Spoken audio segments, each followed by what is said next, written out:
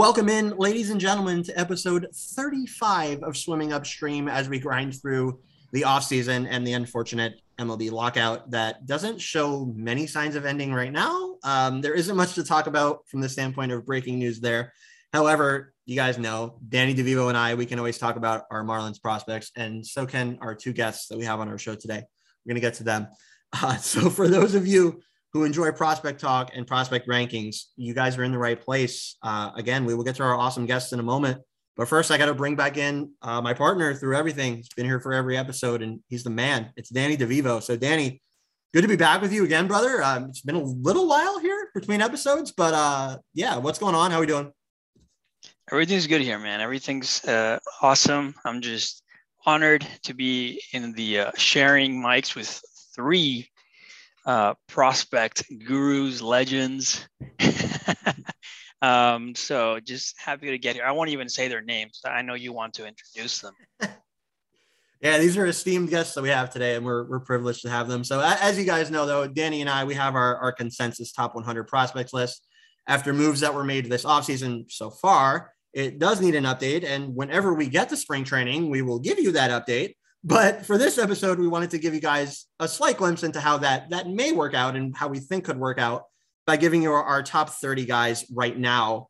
And we didn't want to just limit it to just me and Danny, right? So we brought in two of who we believe are some of the brightest minds in covering not only Marlins prospects, but minor leagues as a whole, to help us out with that. So yeah, we want to get to these two guests because they are awesome dudes. First off, this guy, one of our favorite brains to pick during spring training or during minor league season, whenever we see him out at games, from Prospects Live, formerly a contributor to our buddies over at Fish Stripes, MLB draft scout, talent evaluator, wealth of knowledge, just amazing dude.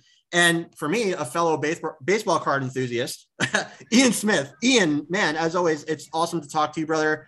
I've told you before, I'll tell you again, I always value your opinions, your insight into Marlins prospects and prospects as a whole, as I said. So thanks so much for agreeing to come on with us. So what's up, man? What's going on? Hopefully you're well rested after your long day yesterday. That was way too gracious of an intro, man. I mean, I don't even know what to say after that, but I appreciate it. I'm stoked to be here. I'm sorry I couldn't be here yesterday, so I'm glad we can make this happen. And yeah, I mean, I'm stoked to talk Marlins prospects, especially with you three boys. I've talked with Spencer before about Marlins prospects on multiple podcasts, so this is familiar for me. So I'm dropping names that aren't even announced yet, but yeah, look at that. But yeah, I'm stoked to be here, guys. Yeah, that's it. Oh, you're all good. I gotta ask though before we go on, any new fire additions to that PC lately, or what's going on there? I've been holding off. I mean, I bought some Yuri autos because he had this first one came out that's like decent. It's still like non-licensed, but it's a sick card, so I bought a couple of those. But other than that, I've been holding off. Danny's got to get one of those. There you go. Hell yeah. All right, that's Ian Smith. Awesome dude. Excited to have him on. Our second guest, Ian already kind of segued perfectly to him. A current contributor to two different SB Nation sites, Fish Stripes, our boys Eli and the boys over there, which of course covers our Marlins, and Crawfish Boxes, who covers his hometown. Yes, this is a man who lives in Houston, Texas, who is one of the most well-versed minds in Marlins prospect coverage and prospect coverage as a whole. He also runs his own website called Diamond Dreams, which works to report on MLB draft prospects. Absolute surplus of knowledge. Another amazing prospect evaluator. Admire this guy's work very much. Pleasure to welcome him on. Haven't met him in person or at all before today, but I guess we got to get to meet him in some regard here today, right? Virtually, right? So Spencer Morris, man, Spencer, like I said, your work, I've followed it closely. I'm sure Daniel has as well. Ian has already said so. We're privileged to have you on. Welcome into the show. What's going on in Houston? Are you guys over, or is the city over that World Series yet, or what's going on? Well, I live in Austin right now, but we're not. Still very painful. I'd imagine it'll continue to be probably until I die. But that's okay. That's why we all watch baseball. Very happy to be here. Thank you guys for having me. Of course, definitely privileged to have you. All right, guys, so here's how it's going to work. We're going to go one by one down each of our lists and give the name we have at each spot in each of our top 30 lists. We've all prepared one for you guys, and we'll see how they stack up. We'll discuss any glaring differences, any any disagreements we have, we're going to get to all of it here in this hour. So I'm excited for this. So if you guys are all ready, let's do it. All right. So I'm going to start with you, Ian. You guys put out on Prospects Live. You guys put out your top Marlins prospects today, I believe. I'm gonna get to you first because I loved your list. I think it's great, and you had a big hand in that. So I'm gonna go to you first. The number one overall prospect in the Miami Marlins minor league system, according to Ian Smith, is Eury Perez.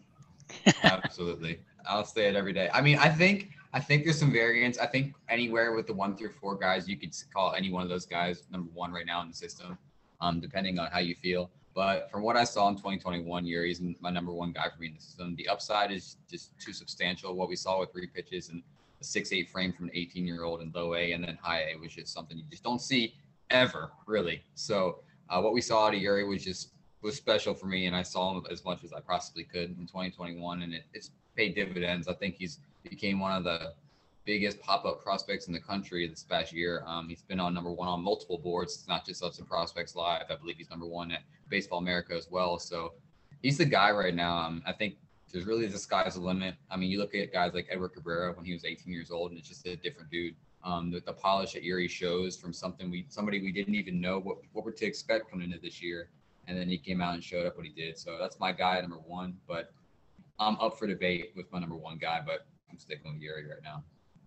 Yeah, man. I mean, we were there together. I mean, I was there with you in St. Lucie opening day when he threw, and we were just like, even though obviously it wasn't his best start, his first outing, 18-year-old kid, we were just wowing at his. You could just tell. I mean, yeah. It was different. Like even the guy I was with that night, we had talked, and he mentioned some reliever risk at me the first night, but I couldn't even listen to that. From what I saw from this barely 18-year-old throwing against a really good Port St. Lucie lineup that had Pete Crow Armstrong, that had Francisco Alvarez. Like he was up there facing great guys, and it was different for me. Like I didn't see anybody like that last year at any level. You're not gonna get a fight from me, man. I'll tell you right now. That's my guy. I mean, I hate to go to you next, Danny, but I'm going to you next. Can you? I think you may disagree, but are you going to? Can you disagree with Ian Smith at his number one pick? I don't know if you can, but go ahead. Well, I'm not going to disagree with the fact that he said the first 4 guys could be the out the way, but even though I'm the Audi fanboy here. I'm gonna go another way. I'm gonna respect the ages, and I'm gonna respect the development. So because he's closer to MLB, he even started. He even pitched there last season.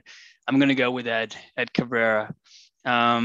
That guy's a monster, man. I mean, he's been with Marlins for so long, and you have seen the growth year by year by year by year.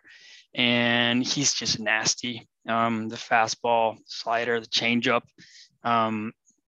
He's just amazing. And as he went to the upper levels last year, you could see the rust from not throwing any pitches in 2020 and missing the first part of 2021. You could see it, but you can also just project what that guy can be. And to me, he's going to be the Trevor Rogers of 2022. So yeah, I'm going to go with Ed Cabrera here at number one. Yeah, respectable pick. I'll get to mine when I get there, but I'm going to go to Spencer next. Spencer, you got your pick here. Yeah. Through 2 great arguments already, but who's your guy? I'm the big mystery here. Nobody's seen my list, so I get to surprise everyone. It's great. I sat down the first draft of the list I did, I had Perez number one. I ended up with a different player at number one in the end, which was Khalil Watson. I really don't have any separation at the top of this list, particularly in the top 3. I think you're really splitting hairs, but with Watson, if I have a pitcher and a hitter as close as I have Perez and Watson, I'm just going to lean towards the hitter. It's just the way I am. And that's really just sort of how I broke the tie in the end. I love Perez. I agree with, all the superlatives that have been thrown out about him. I think he's unbelievably impressive. But with Watson, I see the chance for impact with the hit tool. I see the chance for impact with power.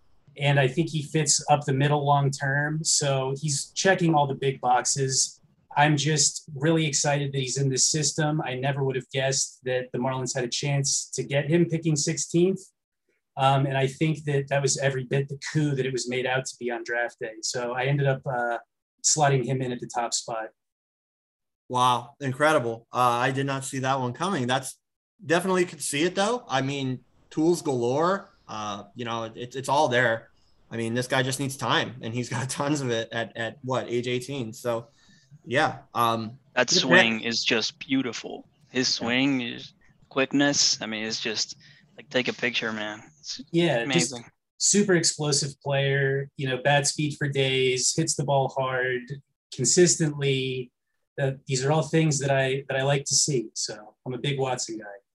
Yeah, definitely agreed. Me personally, I gotta agree with Danny. I have to give it to Eddie, and I was very close to giving it to Perez. It's close, but Perez has all the projectability in the world, but Eddie is right there on the brink of this. The thing with Eddie that I will say, I mean, he has all the talent in the world. He's got the 3 pitches, as Danny said. He's got the velo. He's got the size. He has basically everything.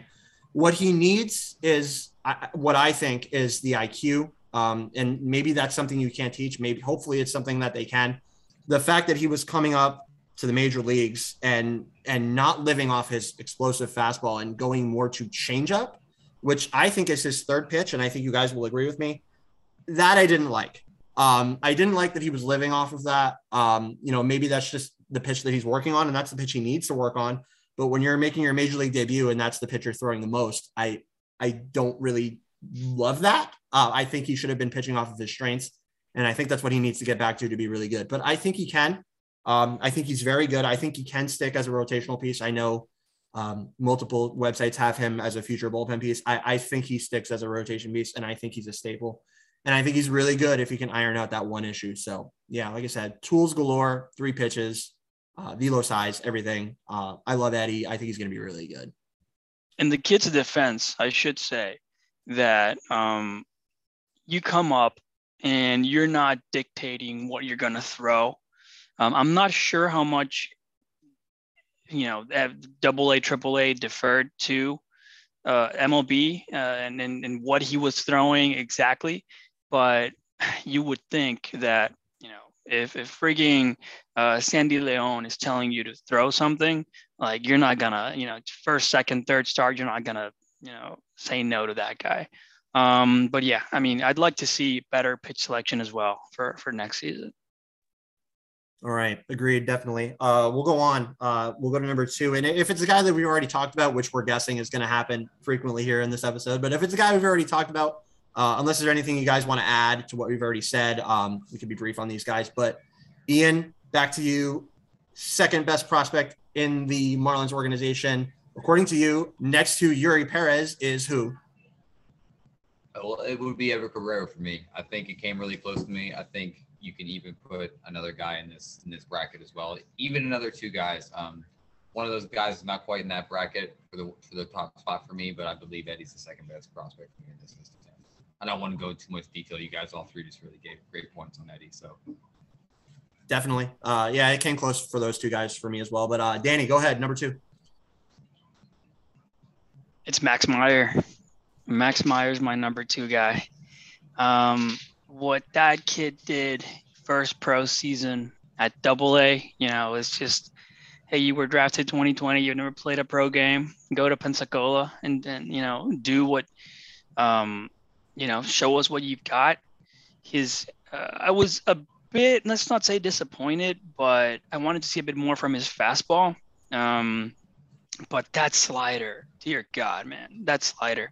If he can get that changeup to work, and I think he can. I mean, he looks like a pitcher who can get his stuff together. I think he's going to be really, really good.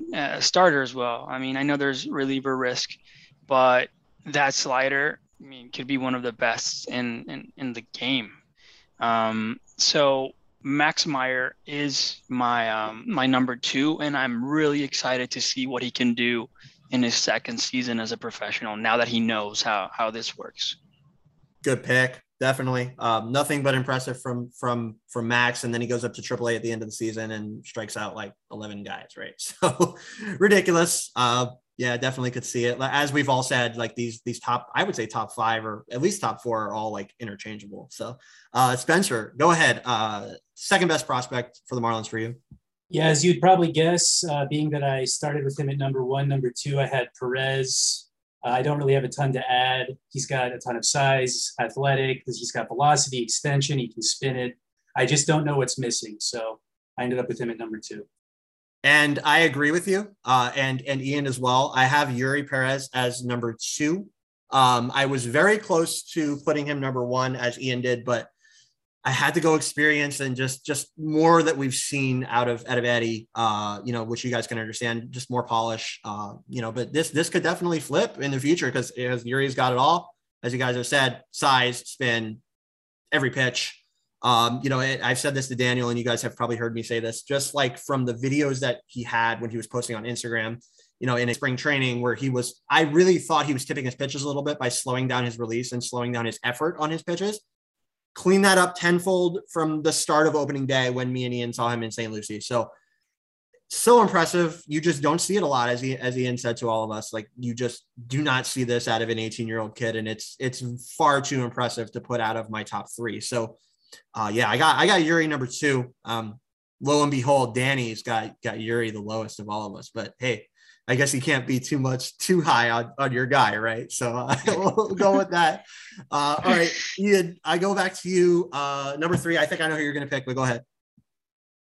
But Max Meyer is my third Marlins prospect. I think the changeup's a big thing for Max going forward. I think he's a starter long term. I think the body's a lot better than he was given credit for when he was drafted. He's really athletic. It's an athletic delivery. There's not a ton of effort in the velocity that he creates. I think he's going to hold up for long term. I do, like I mentioned, I do think the changeup is the key to his development. He could be the number 1 prospect in this system next year. He's going to be pitching in the majors by the end of next year anyway. Whether it's in the bullpen to get him up, or whether it's getting spot starts. But I think Max is the real deal and definitely a top 3 prospect in the Marlins system. Danny, I think you have the same guy, but go ahead. It's Howdy. Yeah. That's what I was gonna say. Let's leave it. Let's get him at 3. Let's get him at 3. Yeah, this top 3 or 4 for the system is like I thought this was gonna go. We all were gonna be right around the same people, but I didn't think we're gonna have really too much variance in these top 4 guys. It's pretty Spencer. Spencer, is it Max for you here? It's Max. Yeah, agreed. Mike, and I agree with you as well, Ian. And Spencer, it's Max for me here. My question would be, you guys wrote about it today on your website about, the changeup's obviously lagging, and I agree with you. And I think that's the key to his development.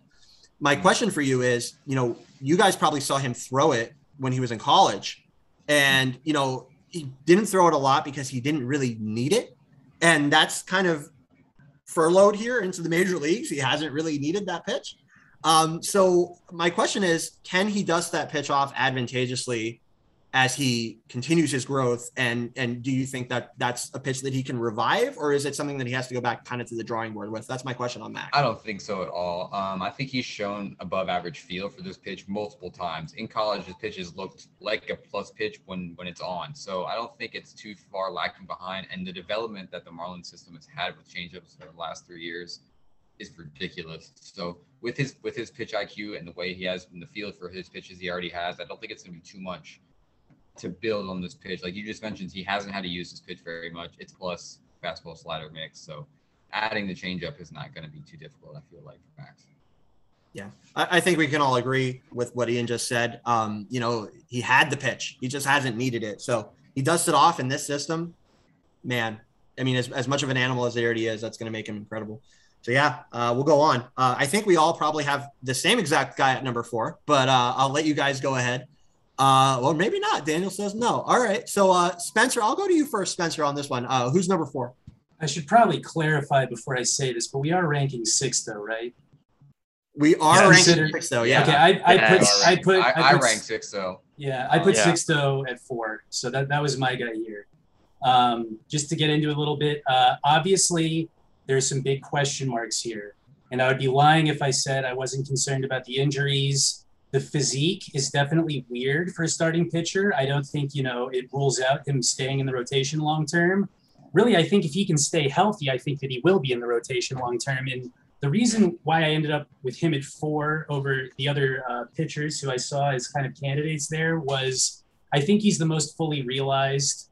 I think his command is like pretty clearly ahead of these other guys. So I think that gives him just a floor that is significantly higher in comparison. I think that, obviously there were still some things that we wanted him to work on, like specifically with his secondaries when he was healthy. Now we're just kind of hoping he can get back on a mound. But I think that in any scenario where he's able to stay healthy and log innings, he's at least a solid mid-rotation arm. So I think that is pretty worthy of, the top 5 ranking.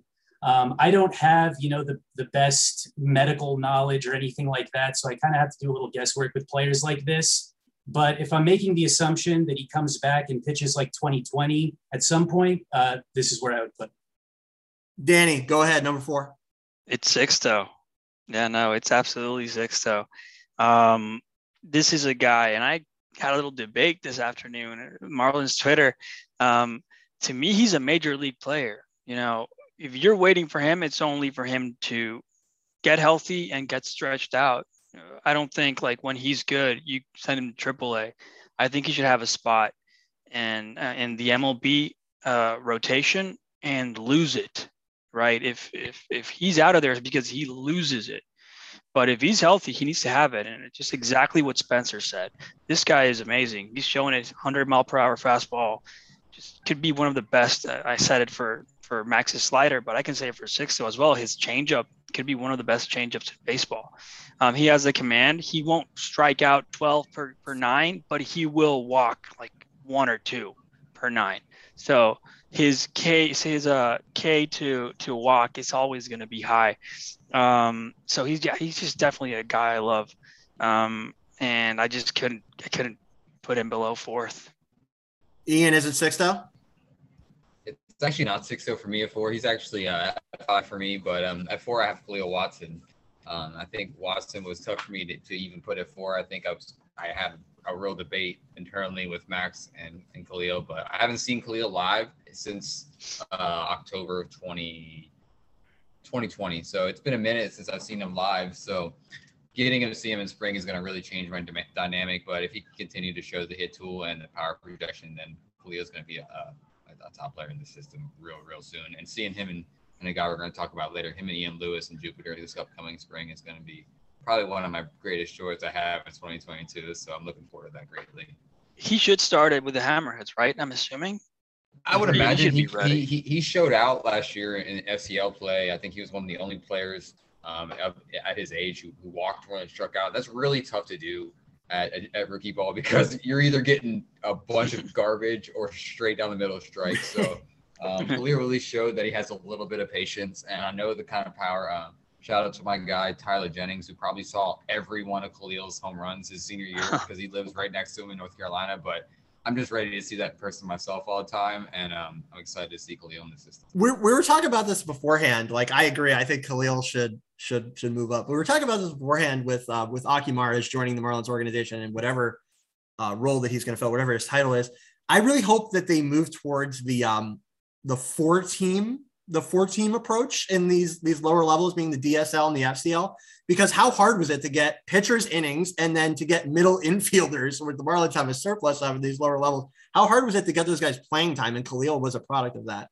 So yeah, I think I agree with you guys that Khalil would move up to Jupiter. It's a pretty advanced bat. It's not like it's very lacking. The hit tool is his strongest tool right now in his whole arsenal. So I think it's somebody they're going to really try to. I mean, they've been shown a history of being aggressive with guys for the last few years. I mean, it went back to Connor Scott. I mean, so it's been every year. So I think they're going to show some aggression with Khalil, and he has the want to be great, which you're seeing him from all these interviews. The kid just wants to be good. So I think they're going to really push him to be a good player in the system because they need it. They need an impact bat, and they need it in the system now.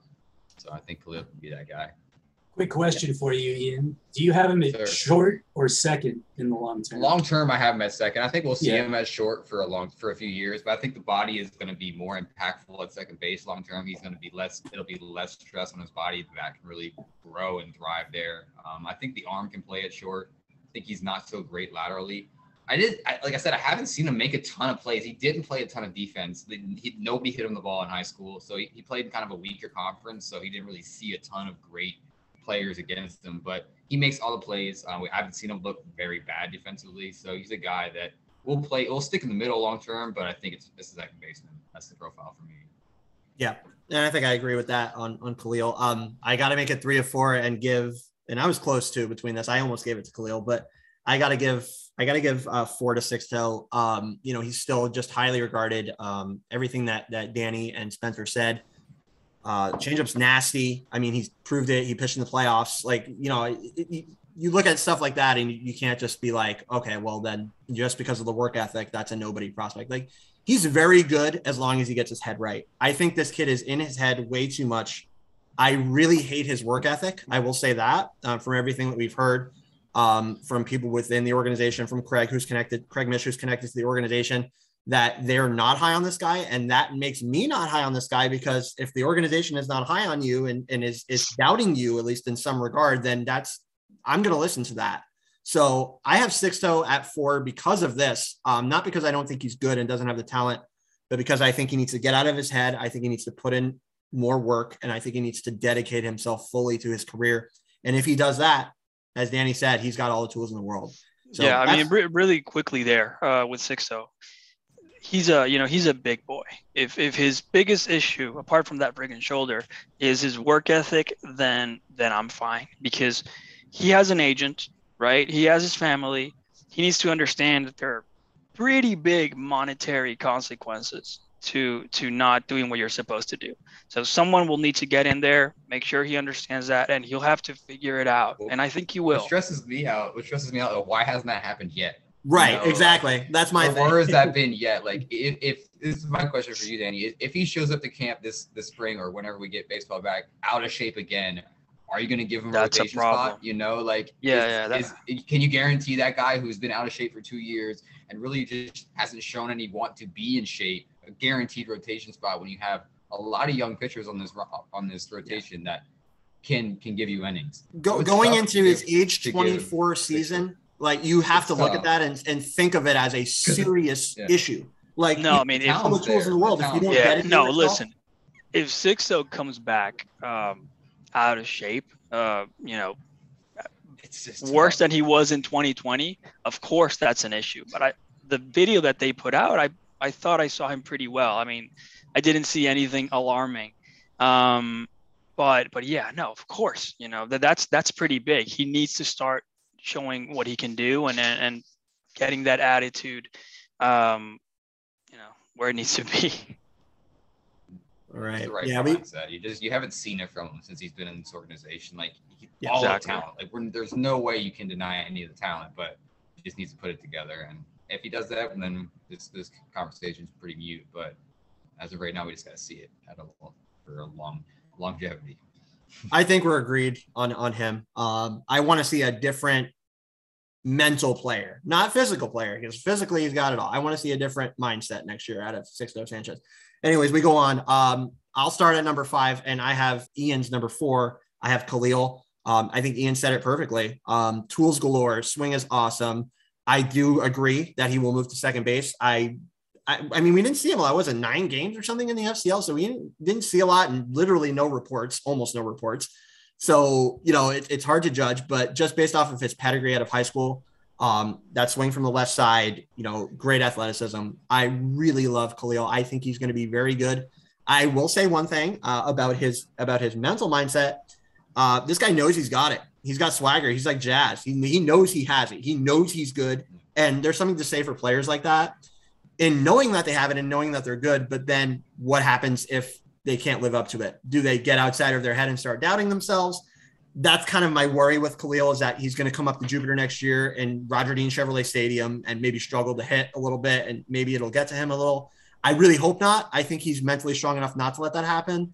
But man, if he can get past that, know that he's going to struggle, know that baseball is failure, then you're going to fail in baseball, which I think he will. Then I think he's going to be really, really good. So I just hope he doesn't let his early career go to his head. And if he doesn't, I think he's going to be very, very good. So I think he might have one of the biggest chips on the shoulder of anybody in this draft class. I agree. I think he thought he was going to be a top 10 pick. Like that comment to take you, like, give me my money. Like, very often. So I think he's going to come out with some fire and ready to ball out, because like he balled out in the FCL and showed really well. He showed power. For average, he stole bases. So I think it's a guy who just really, like you said, he knows he got it, but he also has that chip that's going to push him to be great, because he filled that spot for a reason, whether it was off the field, on the field, whatever it was. So he needs to prove that he's the type of player that should have went top 5, and he needs to make all those teams that passed off on him. And that's what I think he'll do, because he has that mindset. You saw it from the draft night. He was upset to be where he was, not to be that he fell in Miami, but just that he fell. There's just like an 18-year-old who doesn't think they're going to do that and falls 15 spots or 10 spots. But I think he's a guy who's got a huge upside. Gotcha. Yeah, agreed.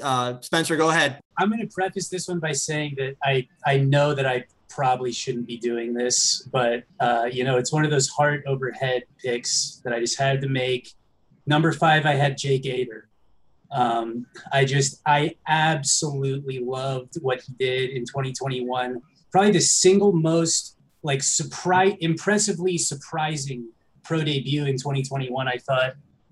This was a guy who was a really highly touted prep arm, among the top arms in his prep class, goes to Vanderbilt. Things didn't quite go according to plan there. He never really had great control. Well, at least as an underclassman, he started to settle in a little more later on. Eventually he carves out, that very significant late inning bullpen role that he thrived in. But coming back to starting with Miami, right from the very first start of the season, he came out with a delivery that had like a lot of new adjustments to it versus where we'd seen him at Vandy. All of those seemed to work very positively. The command still needs to get a little bit better, but I saw such a good jump from 2020 to 2021 that I'm feeling pretty good that he can squeeze out that last tick he needs to stay in the rotation for sure. He'll show you 4 pitches. I think they're all legit. The fastball's of a very high quality. He can really spin it. The changeup is there. I think that if he can, obviously, I have to mention too, he's had Tommy John surgery, so he's on the shelf. But I'm going to be optimistic and assume that doesn't have any super long-term effects on him. And I think this guy fits as a mid-rotation starter. I'm a really big fan. I just feel really solid about everything. And I ended up with him a little higher than I expected to coming in. Yeah, he'll be 24 when he comes back. So, that's definitely awesome to be optimistic about him. Danny, floor is yours, man. Number 5. The stuff is so good. Yeah, it really is, man. My number 5 is Khalil Watson. Not much to say, man. You guys got him. My number 5 was 6. My number 5 was 6, so we don't really need to cover that anymore. But yeah, Okay. I ranked Sixto top 5 as well. It was tough for me to rank Sixto top 5. He was probably the most divisive prospect that I ranked in this entire 30. I don't really know where to put him, but the upside's there. We just have to see him be a pitcher and be ready to pitch. So if he does that, then there's just no reason. That's kind of what I figured. I figured you would put Sixto there, because where else are you going to put him? This is where I think it's where it gets fun. From 5 to 10, I think it's really where it gets tricky. Yep. Spencer just started it with Jake, but I think Jake's a top 5, can be a top 5 prospect in the system for sure. So I think that was a fun pick. But this is going to be fun now. Where picks can get different. All right, so go ahead, Ian. Man, let's go. Number 6, do it. 6, I guess, would be pretty easy. So my number 6 would be JJ Bleday.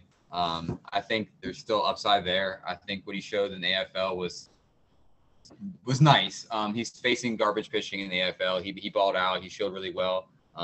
He had a very awful season in AA. We all saw that.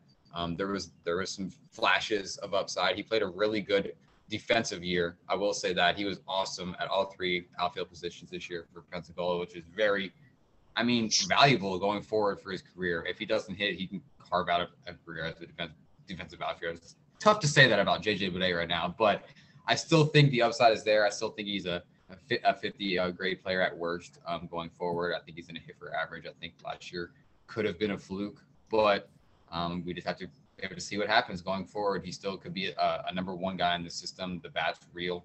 It was real at Vanderbilt. It was real when he first showed up in the minors. So I think he's a guy who just needs to bounce back here, and he can do it. The swing doesn't need to be tinkered with anymore. He probably changed his swing 10 times last year in Pensacola, which was just outrageous. Like from what we saw a year and a half ago to what we saw last year, which was a tremendous change, and it just wasn't working. And he was in his head a lot. He seemed to quiet it down when he got to the AFL, but it's a guy who just really needs to bounce back. There's a lot of guys in the system who need to show something in 2022, but I think the number one guy is Bleday. Over Sixto even for me. Yeah, agreed. We'll go on. Spencer, go ahead. Number 6. Number 6, I have Edward Cabrera. For the most part, I mostly agree with consensus. I definitely love all of his stuff. I think it's all super high octane, swing and miss type of raw stuff. But I'm a little more worried about the fastball command than other people seem to me. I think that if you made me predict whether he's a starter or a reliever long-term, I would have to lean a little more towards reliever. And that was why I ended up with him behind the other pitchers that I already ranked. But if he can find that, that last step forward with his location, the stuff is good enough for him to be, you could even talk about number 2 starter.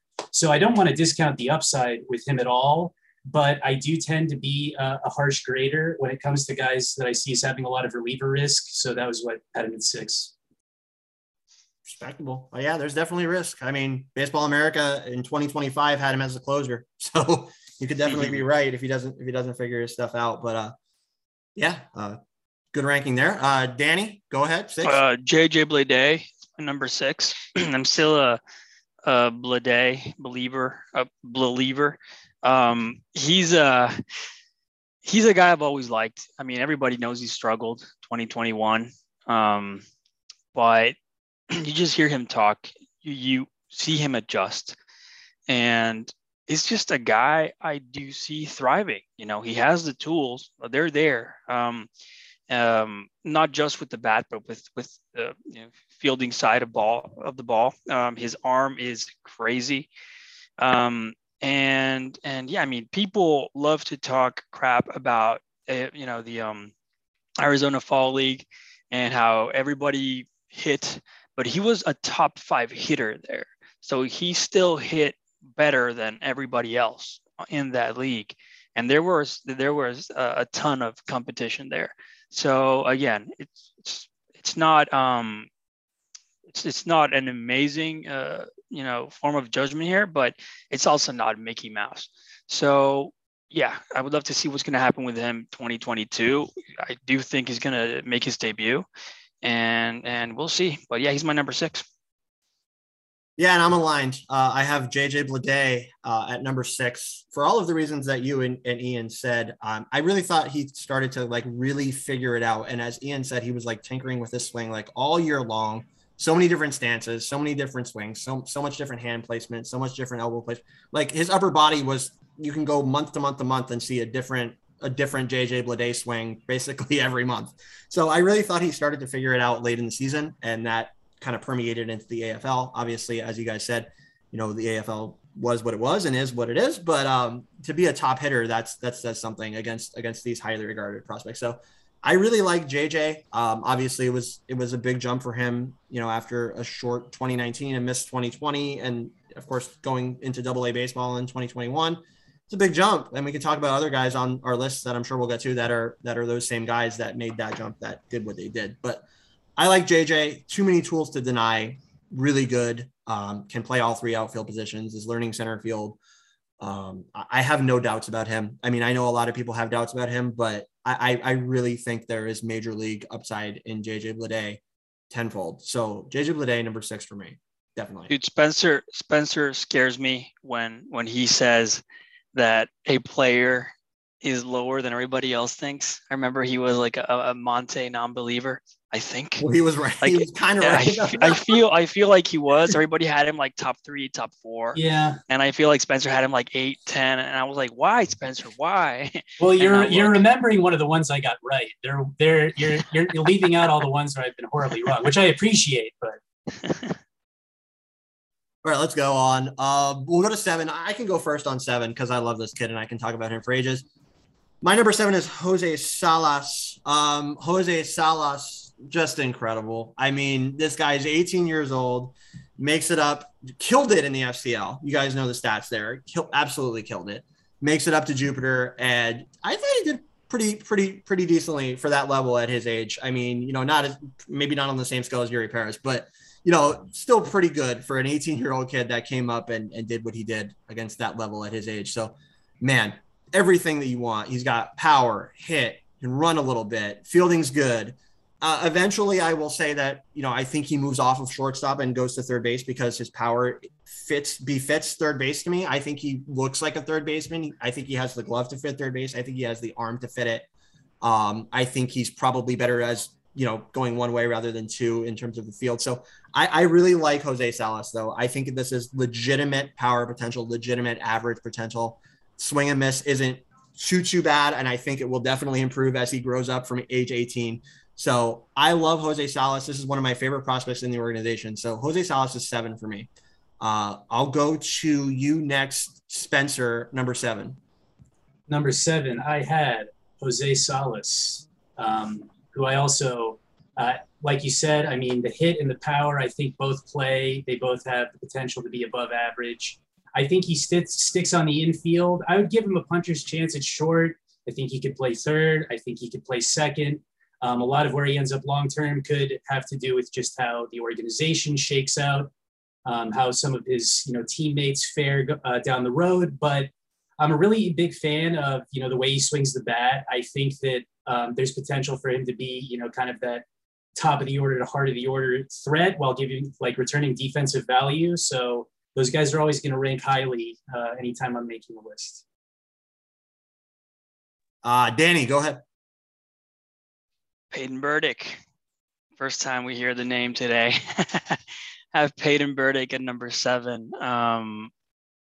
That guy, he's an athlete. I'm a really big WRC plus guy. And the 2 seasons he's had, 2019 and 2021, 173 and 130. He's just a guy who just screams power. He can run, he can field, and age scares me a bit. The K per 9 scares me a bit. That's true. Or not the K per 9, sorry, the K percentage. But man, everything else is just, he keeps getting better. His pitch recognition is also amazing. I had him, I really wanted him to make his MLB debut last season. I didn't see any point keeping him in the minors, maybe just September, see what he could do. But I'm really excited about him. He's not higher because of his age. But yeah, he's my number 7. I'm interested to hear Ian's pick here because me and him have stood next to each other and salivated over Peyton Burdick. So I'm interested to see if he goes with Burdick or Salas or somebody else. So go ahead, Ian. But I think he's got potential to be a plus hitter. Like I said, he maxed out at 110 on the EV last year in low A as an 18-year-old.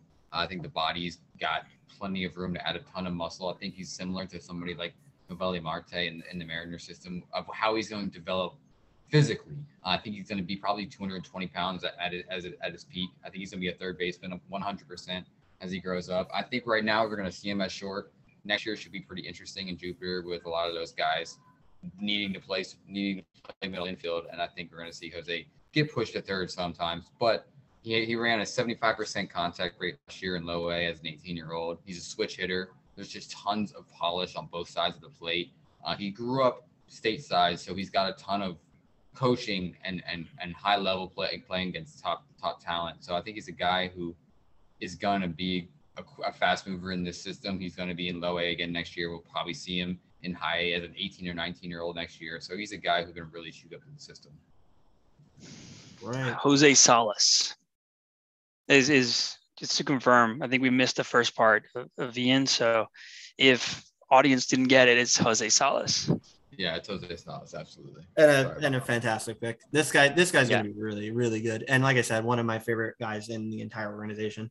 We can go on. We can go to 8. Danny, you haven't gone first yet. Danny, go ahead. Let's see. My number 8 is Jake Eater. Yeah, he's my number 8 guy. Just killed it last season. Just as I said about Max, challenged considerably starting at AA. Everybody was surprised, and he just freaking dominated. I was just so impressed by what he did. And you always saw the scouting reports coming in from Vanderbilt. It's like one day he was this amazing pitcher, and the other day is like, what happened? Where did that go?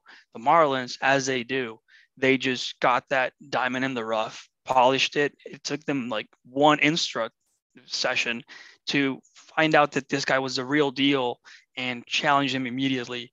And he did not disappoint. So we're going to have to wait 2022, but he's going to be ready 2023, man. So yeah. Yeah. And just to reciprocate it, I have the same guy at number 8. I have Jake Eater. Without the injury, he probably would have been higher, but man, I mean, you can't deny what this guy did, straight to AA. Like I kind of expected it for Meyer, but when that opening day roster came out, I was like, really? They really think Eater's ready for AA baseball? And he answered every question and more with what he did, because man, he was incredible. I mean, that slider is ridiculous. I think that's probably the best pitch in the organization, that Jake Eater slider. It's that good. It's insane. Like just watching him throw that pitch at will, inside the zone, outside the zone, doesn't matter where it's going. Doesn't matter if he misses a spot, he can get a whiff. Insane pitch. Then he's got the fastball on top of it, a little bit of a third pitch behind that. So I really, really like Jake Eater. It sucks with the injury. He's going to be back likely 2023. And I don't think it's going to derail him one bit. I think Jake Eater is frontline starter 100%. Really, really excited for that kid. So I'll go to Ian next. Go ahead. Again, Jake Eater is my number 8 as well. Doubling down on what all you guys said. I think the slider was probably the best pitch in the system last year. The metrics agree with what that says. It was probably 70 grade across the board, literally everything. It had a 46% whiff rate last year, which is insane. He ran. It needs to be thrown a little bit harder to be a double plus pitch going forward, but right now it's a plus pitch. And what he has with the changeup and the fastball as well from the left side, and the funk that he has. There's a lot of Trevor Rogers' funk, and that's not the same delivery, but there's a ton of funk that he offers from that delivery, and it's a really sturdy frame. I know he's going through Tommy John, but when he comes back, I think there's a lot of starter upside with Eater, and he's got some life on his arm now after Tommy John and being a reliever for so many years. Yeah, definitely. Spencer, go ahead. Number 8, who you got? I got Peyton Burdick. He's all extremes. The power and the speed really stand out right away. The arm strength, the hit tool is a little bit lagging behind the rest of the package. I don't think he's going to hit for a high average, but I feel confident as confident as one can be, that he'll hit for enough average to support his tools. I think, he can be a regular in a corner outfield spot. There's obviously, some risk that he doesn't quite make enough contact, but that's where I have him projected. He's an imperfect player, but I think he's just so explosive that there's enough there for him to return the kind of value that you're looking for. Yeah. And as we go on, that's our number 8. As we go on to number 9, I can just reciprocate, and I have Burdick at number 9. This guy is physical to the extreme. Like, you're not going to find a more physical player than Peyton Burdick. Both on both sides of the ball. I mean, this guy is ridiculously explosive. The swing is great. Awesome muscle behind it. He's not the biggest, tallest dude in the world, but man, he's putting every bit of his frame behind his swings and behind everything he does in the field. I think he's really good. I love that he is gaining the ability to play center field. I think that's really good. It does a lot for his versatility. We know the Marlins love players with the positional flexibility, and Burdick is gaining that and already has that. He can play both corners, and now he can play center field as well. I think he will eventually stick as a ridiculously great power hitting left fielder if everything pans out for him. The thing that you love about him is just his selectiveness. The thing that you don't like is, I think, because of that physicality, he will cause himself to miss the bat a little bit or get the weak part of the bat and just limit the average. I think that's kind of what we saw in 2021 with him, is when he connected, it was flying, but when he wasn't really connecting with the greater part of the bat, it was weak contact. So I think that's the one thing that he needs to figure out is hitting for a better average. But even if he's a 250 hitter with, 20 plus home runs a year with decent defense in the corners, maybe center field, that's really good. I love Burdick. I think he's a good athlete, and I think he's going to be a good Major League Baseball player. Burdick is actually my number 9. So yeah, I think you guys hit on a bunch of points with Burdick. It, like you mentioned with the swing, it's a ton of violence in the swing. There's a lot of moving parts. So it's where his swing and miss comes in. The contact is still there. The power input or output is ridiculous. I don't think anybody hits the ball harder in the system. When he was in college, nobody hit it harder in college besides Andrew Vaughn in the entire D1 and his last 2 years in college. So I think Burdick has that power input. Being an everyday big league outfielder is still a stretch for me. It's hard for me to say because Burdick is my guy. Been my guy since he came in the system, but if he doesn't hit for average, then it's going to be tough to get him in there every day as a big league outfielder. But I think he's going to carve himself out a 4th outfielder role at the very, very least. Yeah, agreed. That's the floor, I think, is 4th outfielder, but I think he could be a starter if he figures those things out. Danny, go ahead. Number 9. I'm the low guy on Salas. Wow. Yeah, man. You? All right. I mean, we can see the pattern here, right? I'm a show me what you can do type of guy before tools. I would say that's how I normally work. So that's why I put a guy like Burdick, who's way up there in age, 5-6 years older than Salas before him. But I mean, I know exactly what Salas can be and what he's projected, more risk. But man, I love that kid too. Spencer, go ahead. Number 9. Danny, you hurt me to the core on that one. Anyways, go ahead. All right. I get the honor of naming another player for the first time tonight. I went with Dax Fulton at number 9. Really big fan of just pitchers of his style. In the draft, he was a guy that I sort of naturally gravitated towards. He's got the big, long frame. He's got a great hook. And then, to come out and have the debut that he did after such a long layoff, after undergoing surgery, took him a little bit of time to kind of get up to speed, but really performed well through the middle of the season and down the stretch. I think he showed quite advanced command for somebody with his background. I like the top 2 pitches. I think, the rest of the package is going to keep developing, and I think he's got a real good shot to become a mid-rotation arm. Good pick. And Spencer is the guy that's bringing out the names first here, but another good name and another good pick. We can talk about him a little bit when we get to him, but up to single A advanced when I don't think he was pitching the greatest in Jupiter, and the numbers kind of prove that, but the Marlins challenged him, and I think he'll be back there in 2022, and we'll see what he does there. So another good name. We can go on to number 10, and we can go to let's go to Ian first. Go ahead, Ian.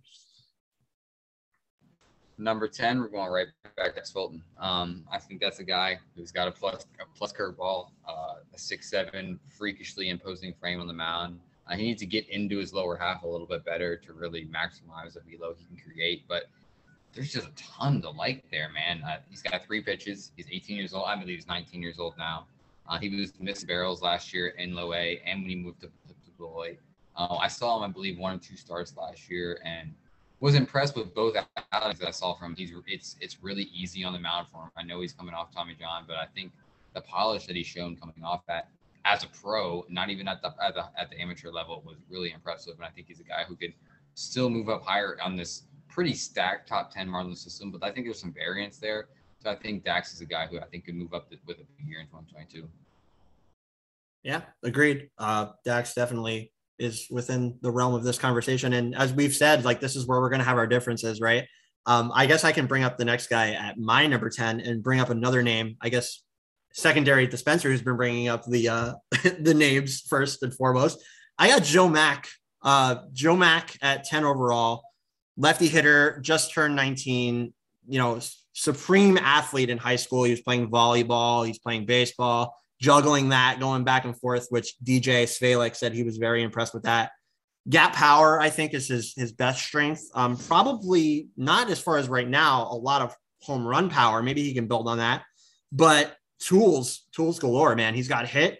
And then the catcher at the catcher position, just great defensive tools. No question in my mind and no question in the Marlins mind, I don't think that this guy can stick as a catcher.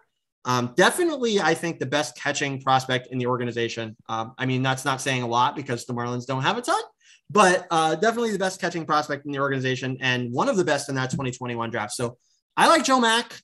We didn't see him a lot in the FCL, but I think that, if he comes in, maybe FCL next year, maybe he's a starter in Jupiter. I guess there's maybe some conversation to be had there. I think he could start in Jupiter and be just the catcher in Jupiter because they had like a revolving door at catcher in 2021. So I think Joe Mack could move up to Jupiter in 2021, be the starting catcher and really get his lugs under him and prove what he can do. But I like Joe Mack. I think he's going to be really good and definitely the best catcher in the organization with a ton of time to really prove it. So I like Joe Mack. Danny, go ahead. Number 10. My number 10 is Dax. One of my favorite days when Ian writes to me, "Hey, I'm going to a game," and he went to a Dax. The first time he went to a Dax start, he wrote to me just like inning number 2. Dax Fulton's curveball is bonkers. That is all I needed. Like he had his gun, he had his meter, he had everything. He told me that curveball is just crazy. It's bonkers, and that's it. That's all I needed to know. He's my number 10. Yeah, my 10's JJ Bleday. I didn't have him too separated from like the last couple of position players that I ranked. In the end, 2021 for me just really reduced my confidence in the hit tool. More than a down year typically does, mostly just because I was so confident in it coming into the year.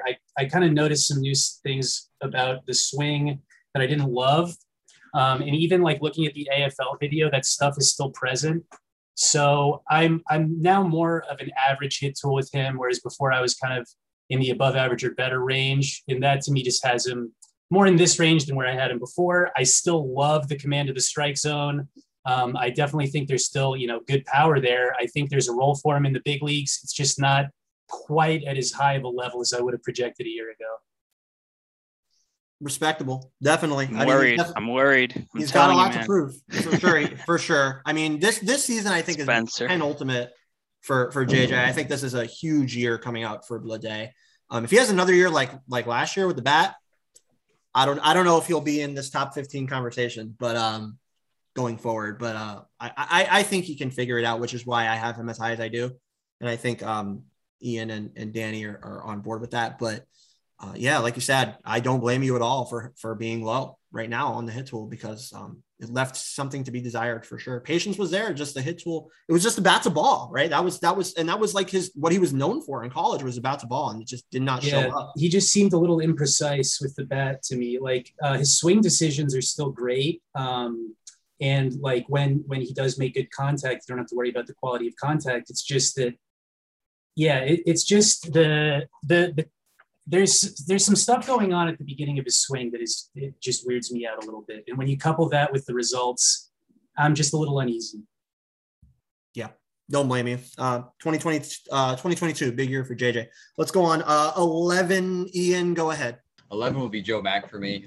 You touched on a lot of the points. I think he's an above average defensive catcher. He shows quality pop time. Got a huge arm behind the plate. I think it was top of the class last year coming down the draft. He shows some impressive bat speed from the left side as well. I haven't seen him hit a ton. He was a New York kid, so I didn't get a chance to see him a ton during his amateur cycle. But he's a guy who perfect game All-American, can really field the position, really advance behind the plate. He loves to play catcher. Like that was a huge thing for him. Like he wants to be a catcher, and like you hear that a lot with a lot of these guys, like when they're coming up as a prep catcher. But I think he's a guy who really can stick. He's not Will Banfield coming out. Will Banfield was an extremely defensive catcher. I think there's way more potential with Joe Mack's bat coming out. And I think he's somebody that we can project as an above average hitter to go along with his defensive prowess. That's something that I didn't say, just to hit on Mack. Like New York is not the baseball capital of the world. right? Like, and especially they don't get to play. They get no time to play up there. Yeah. Man. They're Exactly. like his draft cycle, especially the cold weather kids got no exposure. Like they're really big to play Right. at all. So he was a guy who probably could have went higher. He was the best player in the state. So I think he's a guy who really just fell to the COVID and just being cold weather kid, So yeah, I think to make it out of high a school, good get in the system. Yeah, to make it out of high school from New York, you got to say something about that, especially as high as he went. So yeah, Mac I think he's going to be really good. And Clemson commit as well, so he was going right. Took away from Clemson, right? Like exactly right. All right, yeah, definitely agreed on that one. So that's number 11 for Ian. Daniel, go ahead. 11. It's Joe Mack as well. You guys already hit on the tools, but I want to hit on the mentality. He's the type of player who, the way he talks about catcher and about being a leader, as Ian mentioned a bit, you just know he plays volleyball. He's the setter, right? He plays soccer. He's the number 10 guy. He plays football. He's the quarterback. That's a guy who wants to be the most important person on the field, and that mentality, just obviously coupled with his tools. I think that's what you really want to see in a prospect. Joe Mack, number 11. And Spencer, all you well, guys. I think we're pretty similar through 11 right here. I mean, we're close. We're right there. Like my surprise is the top. Like Spencer's got Khalil and you got Yuri. Everybody had a different one, so that was cool. Like that was whoa. I was not expecting Khalil number 1 for sure, but man, that's why we're here, right? Yeah. All right. Spencer, all you, man. 11. I like it, man. I think Khalil's got the most upside with the bat that you're gonna find in the system. So I mean, it's true. You gotta make it happen. Like if you believe that, and I just need to see it more in person. So that's all I really want. Wait to see. Like that's a big thing for me. That's just seeing people in person. So that was the huge. I mean, Yuri. Like if I wouldn't have seen Yuri, it would have been hard for me to rank Yuri. Right. I was gonna ask you, like, 6 times, so it's like. This is my guy. Like I cannot vary on this. And when I saw him the first time, like I got pushed back on a lot of my higher ups on different subjects on this. I know we're jumping back here, but I was like, this is a 60 grade pitcher right now. Like it's a middle rotation upside, and everybody's like, you're bullshit. Yes. Like you're bullshit. He's 18 years old, and I'm like, all right, man. Like whatever. I am excited to see what happens. And I don't ever do that with prospects. Like it's just like I don't have that confidence with guys because there's just so much variance. So and there's still a ton of variance. He's 18, but like. Come on. Yeah, I mean, like, for me, you got to be in it. You got to be confident on these guys. You got to have conviction. If you think these guys are what you think, you got to have conviction. I'm excited to see what happens when you see Khalil in person for the first time next year, because you're going to be like, I mean, I've seen him in person, so like it's just seen him at the pro level. Like if you look at the stats when he did it at the pro level, then like that's what I mean. Yeah. But like seeing him face pro pitching at low A is going to be tough. He's going to be seeing D1 college arms, at 18, 19 years old. So he's going to better be ready, and I think he's the guy to do it. And I think it's going to be fun. I know we're going way back on our list here, but it's fun talking to you. It's a good conversation. 2 18-year-olds who really just, you can add Tallis to that list too. So you got 3 18-year-olds who really are the future of this system. Mm-hmm. Yeah, I mean, I definitely have a tendency, Daniel, you were talking about, valuing the guys who are closer to the majors, who have the track record, the guys who have shown you what they can do. Like I definitely noticed myself gravitating maybe a bit more than I should towards the newer guys, because when guys show you what they, because that's the upside, Yeah, exactly. When guys show you what they can do, they also show you what they can't do. You give me Khalil Watson, he could be anything.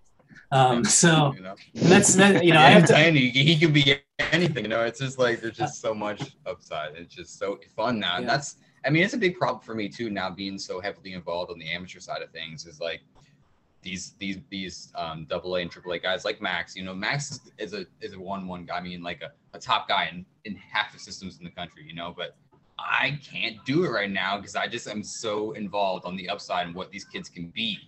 And I'm just seeing the projectability with these kids. That's just like, all right, I can see it. The projection's there. It's coming. Max, he's pretty close to being maxed out.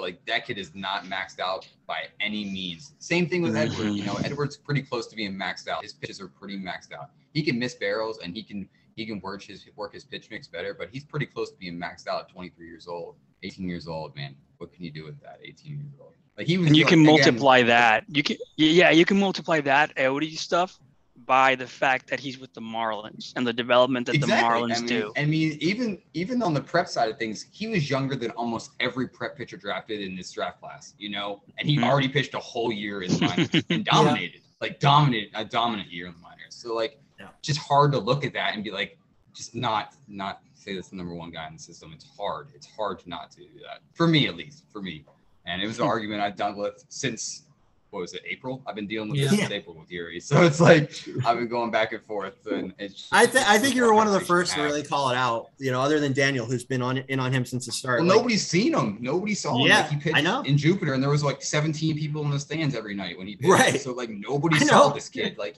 even besides the scouts in the Marlins system, I don't think there was probably 50 scouts that saw Yuri pitch last year. It was just nobody came out and saw him. So honestly, if anything held me back from ranking him 1, it might just be Forrest Whitley PTSD.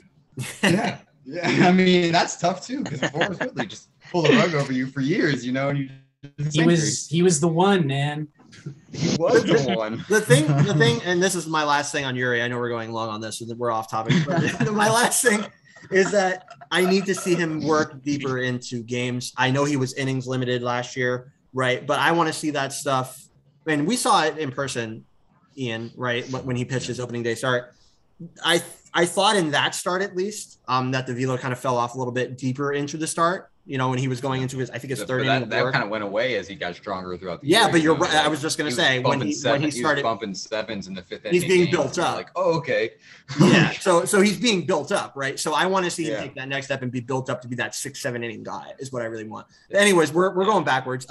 Spencer, I was on you. We're on 12, not top 5. Yeah, I was on 11 with Spencer, actually. So go ahead. It's a clean sweep for Joe Mack. I had him at 11. I thought about putting him a couple spots higher, but I've had my heart broken by too many prep catchers. So this was kind of the ceiling for Mack. I agree with what you guys have said. I also find myself maybe even a little bit more optimistic on the power projection with him. I think, you know, there's outcomes where he's a 20 homer guy. So definitely I see, you know, primary catcher in the majors upside with him. Just it's a long road for an 18-year-old catcher, and that's really the only concerns that I have.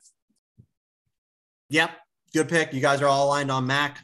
For my 11, I had Mack at 10. I have Dax Fulton at number 11. You guys have already talked about it. Limited velocity. I think he was only up to like 93, but that curveball is a hammer curveball, ridiculous curveball. I think that's definitely his best pitch, and then he's got another pitch behind it. Good size. I said it before, he got that challenge when he wasn't really pitching great in a pitcher's environment in Jupiter. And, you know, he handled it and did what he did. Also innings limited, as I said, like Yuri. So, you know, he's probably going to be full-time there again next year, and we'll see how he does, but a lot of tools. I really, really think that curveball is that good. I think he needs to work on the control and command. That's like why I said, you know, I was surprised to really see him get that challenge, you know, at age, 19, struggling in Jupiter, he got that challenge. But, you know, this Marlins system showed it with Yuri. They did it again with Dax, and they're willing to push these kids and let them show it. So going into Dax's promotion, now he was balling out his last like 3 or 4 starts. If I can remember correctly, I have to pull it up real quick, but I believe he was tearing it up before he got promoted. Dax is one of those guys that just was such a slow starter, but then really came on towards the end of the year. Let me see if I can pull this up real quick. And that's the thing, like mention this, but if I'm remembering correctly, this year's been such a blur. So I'm just trying to get my head right here. But yeah, I think you're right. You know, I think he did way better than what his start was. You know, and of course it's innings limited, so the numbers are going to be skewed, right? So, like I said, I don't know. It's that question is. He's building his confidence in Jupiter. Do you really want to push him right now? You know what I mean? And the Marlins said, yes, we want to push him right now. And they dominated Jason Dominguez. And they're like, all right, bro, we're sending you up north. I guess so. Like, was it. Like, that was a fun outing. And then that was it. You're like, you showed enough, you know? Right. I guess that was enough. Back-to-back 5-inning shutout performances with 10 Ks and then 8 Ks. So, like, he performed right before he was called up. But, again, his full year in Jupiter, this is all completely off topic. Was up and down, but he's a guy. He's a guy for me. Yeah, like I said, I was surprised to see the challenge, but when he got it, I mean, I thought he handled it, okay. It was only like 20 innings or something like that with Beloit, so not much, right under 20 innings, I think. But yeah, like you said, I mean, innings limited. You have to kind of weigh the good with the bad, and the start was not good. But then when he got called up, he was doing well. I just thought personally, let him continue building that confidence, and then maybe late in the year you call him up. But when he got called up, I was just like, I don't know, it was just kind of an odd time for his promotion. But hey, why not? I guess he's 19 years old. Just let him learn. I guess that was the consensus on that one. All right, so that's 11. We're going to do 3 more and we'll cut it. And then we'll invite these guys back if they're willing for part 2, where I think part 2 is going to be the most fun for me because we're going to get into these deeper down guys. But anyways, I'll go on. Number 12. Pass me the ball. Danny, go ahead. You want it. Go ahead. I want to say a new name. New names? Cuban sensation, man. Cuban sensation, Victor Mesa Jr. Yes. Ooh, I like it. That's my number 12 guy. This is a guy who can murder the ball. He just kills that ball. You saw his exit velos the whole season. Bat to ball skills, really good. He can field, and he doesn't strike out. I mean, that's pretty much all I need to see in the lower levels. Now he'll mature and grow into more power. Just make that body it's bigger. And really excited about Victor Mesa Jr. and what he's going to show next year. I love that pick, man. I really do like that pick. Mesa was a guy when I was doing mine. He just kept sliding up little by little. Like the closer I got to done, I kept pushing him up. He was another guy I saw a bunch last year, and like you said, he does not strike out. Like the bat to ball was a lot more impressive than I ever could have imagined. Yeah, he doesn't hit the ball. He doesn't get much lift on the ball. It's a really line drive, linear approach, but that's fixable. He hits the ball extremely hard. He creates a ton of bat speed. He runs really well, a lot better than you think he runs well. He's probably a left fielder long term. He's not a center fielder, but man, I really love that spot for Victor. I think he's my number 13. So, I mean, he's right there for me. I'll stick with you, Ian. Go ahead. So you have Victor Mesa Jr. at number 13. Who's number 12? 12. We're gonna drop a new name here. Guy I'm very high on. We share a first name, but it's Bahamian sensation Ian Lewis. I think he's a guy. Yes. I think there's a ton of bat speed there. I think he's got barrel control. He feels the ball extremely well. He has great hands. What we've seen out of him defensively. Just what he did in the FCL, what we've seen online, it's a lot of projection with him. Like we've mentioned with all these 18-year-olds, and with him, the amount of muscle that Ian Lewis has put on since he signed is ridiculous. Like I have pictures, like when I was with Swings and Mishes, we were like one of the first people to have him signing with Miami. But this is a scrawny 16-year-old kid, and this kid is bulky now. Like he's fully filled out, and he's still got more room for projection. And he's probably a second baseman long term. He's not a shortstop, but the bat can play. Like I said, there's a ton of bat speed, barrel control. There's impact power there coming from the bat. He hit 300 in the FCL. That's barely 18 years old. Again, FCL play, it's really tough to judge because you don't know what you're going to get pitching wise. But he's a guy I really, really, really like. Yep. Another good pick. I love Ian Lewis. Spencer, go ahead. This is your number 12. Ian Lewis, I couldn't pass on the upside. The first time I saw a video of him swinging a bat, I was like, I made a noise. It was just like one of those guys who immediately, it's like, you can tell there's something different there. Ian hit on all the big points, the bat speed, to go with the barrel control, up the middle fit. I think he's got every opportunity to be an everyday player. It's just the long developmental road. That's really the only knock. Yep. And he's a switch hitter too, so it's another bat you can put up the middle with the switch hitting tool. Him with Salas as well. It's just a ton of upside with these bats. I mean, at 18 years old, they're showing stuff that you just want to see at 18 years old. Yep, agreed. Great pick. I guess it's up to me to either go with one of those names or go with somebody else, but I'm going to go with Danny. I'm going to go with Victor Mesa Jr. Victor Mesa Jr., I really, really like this guy, thought of as the throw in to Victor, and, shows up what this kid did, and I'm sure Ian, you were there for some of this. I really thought when he first got here that he kind of let the lights hit him a little hard. He was walking around like he was big man on campus, kind of let the lights hit him a little hard. I really think he matured over the course of 2021, maybe over the course of 2020. That was not there this year at all. He was like the clubhouse leader from what I saw as much as I was in Jupiter. It was just a different guy walking around. You could just tell there was just somebody who just wanted to be a ball player. Right. I honestly think like not being around his brother full time, like in spring training and all the time and around that was good for him. Like he was around a bunch of kids his age. He was just around kids that wanted to be good. Like there seems to be a great connection with a lot of those guys in Jupiter. Nasim Nunez and Victor have a great connection. There's a few other guys that just seem to really have a bond, and it's really worked well for them, and it's really given the opportunity to grow up and be a player in the system. Yeah, absolutely. And that's exactly what I was going to say, that, you know, maybe the time away from no knock on Victor, but maybe the time away from older brother was a plus for him, because he makes his own identity. You know, he gets to be his own person. He gets to make his own image as a player. I think that really helped him. I will say the same thing that you said, Ian, and Daniel, I believe as well, said this, that, you know, not much lift to the swing. The bat speed is incredible. I think he comes by power pretty naturally. And he did get some balls out in Jupiter, which in the old Florida State League, which is not easy to do. But man, I really think that if this guy can create lift to the swing, continue to grow into the body, that he is very good. I think he can stick in center field. I think it's 4 out of 5 tools at least. You know, I really think he's going to be a quality player. Keep getting into the gym with Miggy. You know, I really loved that when Miggy was taking him into the gym and showing him the way in the offseason. It was really cool.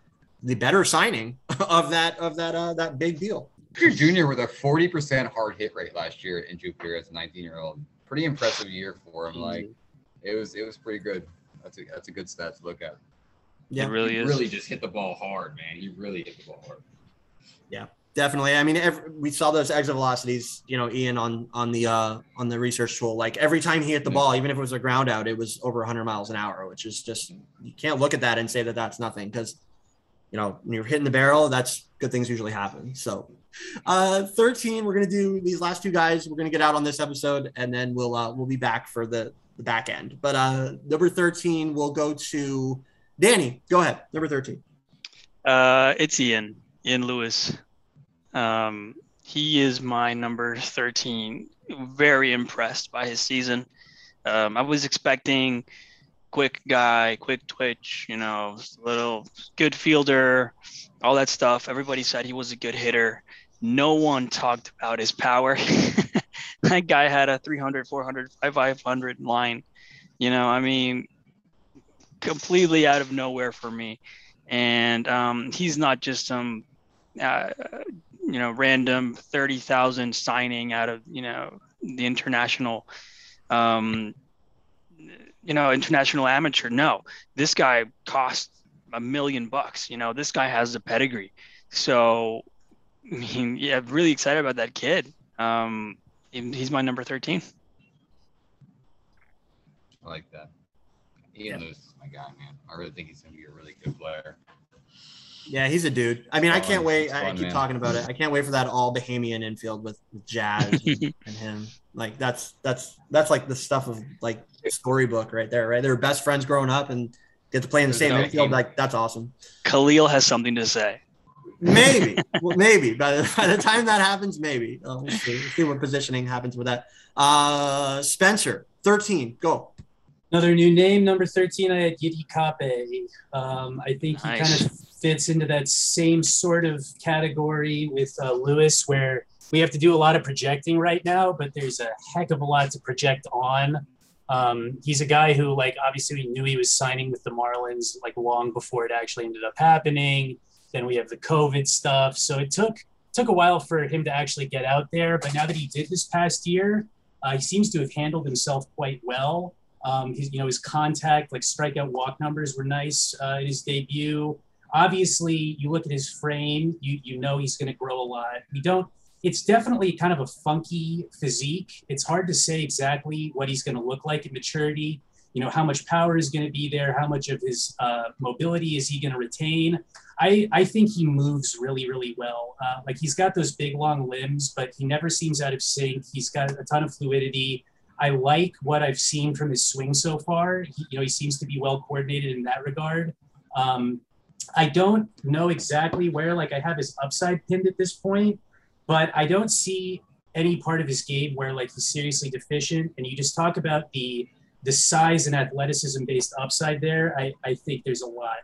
So it was hard for me to put him too much lower than this because I see him as he was basically the lowest ranked guy out of the group of position players who I saw as potential regulars, just because of how far away he is. Definitely agree with that. Solid pick. Yeah, great pick. Good name as well. Really love Capet. Just got to see him. Right? I guess that's it. We just got to see him play, right? But yeah, lots of projection. Spencer with another first name thrown out by Spencer and another great pick. Like I said, a ton of projection. I'll give you my 13, and this name has already been said. Ian Lewis. I got to give it to Ian. Like you guys have said, tons of tools. The thing I love about this guy is that, when you're looking at FCL box scores, as I'm sure we all were day after day after day, he's 2 years under his league average competition, and he was hitting 302 or over 300. I think it was 301, 302 in regular action. Like, even though that's FCL and you're playing against guys just breaking into the league, this is one of the younger guys. You can couple him in kind of to a lesser extent, I would say, with Yuri as a guy who's pitching or playing well below his league average competition and just proving it immediately. So I love Ian Lewis. I really, really think that this, switch hitting prospect, very, very, very small. I don't think he's ever going to be the biggest guy in the world. Don't think he's going to come by like the most power in the world. I don't think that's his game, but I think he's an on-base machine that can play good defense and hit from both sides of the plate. So I like Ian. I like his simplicity at the plate. It's a straight through cut from what I've seen, and good bat speed and built for a good average. So I think Ian Lewis, along with Jazz, is a Marlins future infield to really look at and salivate at, because I think both of these guys are fantastic Bahamian bred players. So I like Ian at 13. All right, second to last one, 14. Ian, go ahead. I got a new name to drop here at 14. But I have Zach McCambley here at number 14 for me. That's my guy. He really came out this year and threw a ton of strikes. The curveball showed up to be a plus pitch. He could have missed some more barrels overall, but the curveball, again, really looked like it was a revelation for him. It was a 47% whiff rate. He threw it for strikes anywhere he wanted in the zone. He got a ton of depth.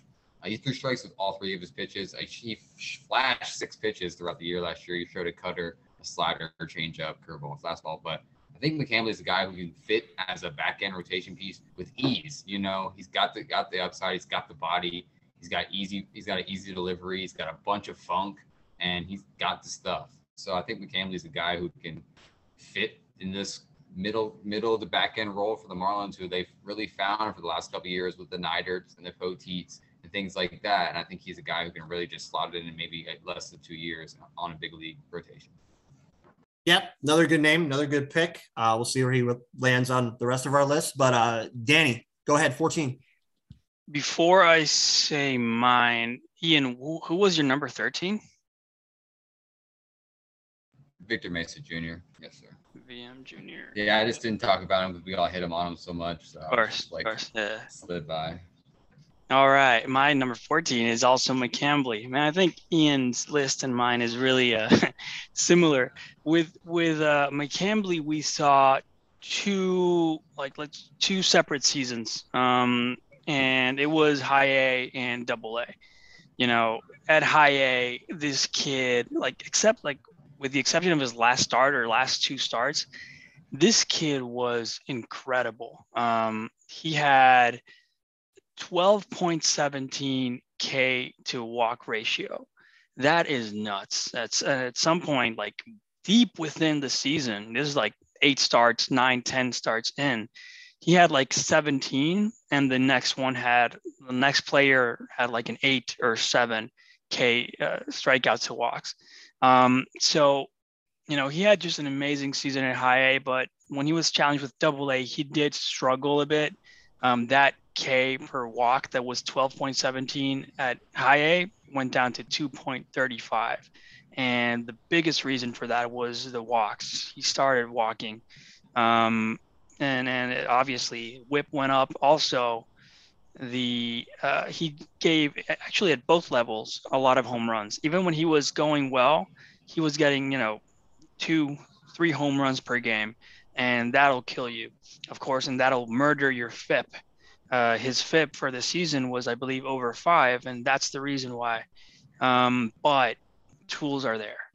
The tools are there. That breaking ball is crazy. That fastball, at some points, it was between 93, 94, 95, and other games, it was 90, 92. So I want to see it live at more mids than low 90s. But I do have a lot of faith in this kid. Yeah. I have the same guy. I have McCambly at 14. It was kind of interesting, his timeline in 2021, I should say. The circumstances of his call up to double A. It's kind of called up like right when Max and Eater went to the Futures game, right? And I'm thinking, all right, it's going to be like, a couple starts, maybe one start, maybe two, and he's going to go back. But no, they let him like basically live it out, right, at the double A level, if I'm not mistaken. And, obviously a mixed bag there, but, just the timing of his call up when he was coming off of probably one of his worst starts and they gave him the call up to double A. Pretty interesting. But like I said, this organization is clearly challenging kids. We saw it with Yuri, you saw it with Dax, we talked about, and you see it here. And they want to see what these guys can do and how they live up to a challenge. The stats weren't there for McCambly at double A, but like I said, he gets his foot in the door there. That's where he's probably going to live out 2022. I'm sure it's going to be all year in double A. And like you guys have said, he has allowed a lot of home runs. I think that is his biggest weakness, is the command and control. I think Prospects Live, Ian, you guys have his command and control at like a 35, right? So not great. That needs to be improved. But that said, as Danny, as you said, 55, 60 grade curveball is probably his best pitch. Definitely. Fastball's also decent. I think it could use to tick up a little bit. I think it tops at 95. He usually sits at like 92, 93. But man, that curveball can speak for itself. So like I said, it's another guy like Dax, right? Another guy that can get it done with the secondary and live with a lesser velo fastball and mix in a third pitch. So I like Zach McCambly. I think he has some questions to answer, which is why he's this low. I think maybe, and we got to see if this still happens. It's a name that's been brought up in trades. So I think it could be a good name as that middling guy, because it's kind of lower floor, but higher ceiling, I think, for him, right? Because he has so many questions to answer with the control and command. But I like McCambly. I think he's definitely top 15. So I have him here at 14. That's me. Spencer, you're the last one here at 14. Go ahead. Here I go projecting again. At 14, I went with Evan Fitterer. You stole it from me. You stole him. I'm with it. I am with it. Ian's boy. I was another guy who, in his draft year, he was a guy who I was a little higher on, and then I really liked the pro debut. I was really excited for him coming into 2021. Obviously, didn't get to throw as many innings as we would have liked, but when he was out there, it was really strong results. He's got feel for really good feel for spin, and already like a good understanding of how to play his secondaries off of his fastball. Really athletic guy. I think that you look at the operation, the kind of athlete he is, I'm pretty comfortable projecting like pretty darn good command at maturity with him. And that's really the separator for me. I think he's got good odds to start because of that. And that was why he sort of edged out these other arms in the middle of the list for me. He just needs to stay healthy, man. I mean, I love that kid. He just 5-6 pitches. I mean, I don't even know how many pitches he throws, but I love him. He just needs to stay healthy. Like he couldn't even stay healthy. I think I didn't hear much about it, but AFL, they sent him over there because he needed the innings. But then after a start, he was gone. So yeah, I just need to see him throw innings. But yeah, I love him. All right, so we're at our last player for this particular episode. In our first half of this top 30, let's go back to Danny. Go ahead, number 15 to close out the episode for you and your top 15 Marlins prospects. Now that I know Spencer's style, I have a guy who Spencer may not even rank at top 30. He's very close. We know his strengths. We know his weaknesses. Jose Devers is my number 15 guy. Look at Spencer's face. He made my list. Yes. Jose Devers, man. I mean, what can I say about him? He's a guy who's not going to give you more than 15 home runs in a season, but I think his floor is very high. He has a speed. He has just incredible defense. He can hit. I did like the pop that I saw in the friggin' 5 games that he played in 2021, which is just a big issue for him is staying healthy. If he doesn't play any more games, I mean, more games in 2022, then that's it. But he is a guy who I see as a 100% a major leaguer, which is not something we can say about too many of these prospects because of the risk. As long as he's healthy, which I guess is a big if, Devers is the guy I can count on to be on the 26-man roster pretty much every season. All right, so Jose Devers at 15 for Danny. Spencer, go ahead, 15 to close out this particular episode. This time I'm pretty chalky. I had McCambly at 15. I like, a lot of the stuff that you guys brought up about him. Obviously, the curveball is the headliner with his profile. I think that pitch lives up to the hype. Got a lot of 70s when he was in college, and I don't think that that's at all like crazy or anything.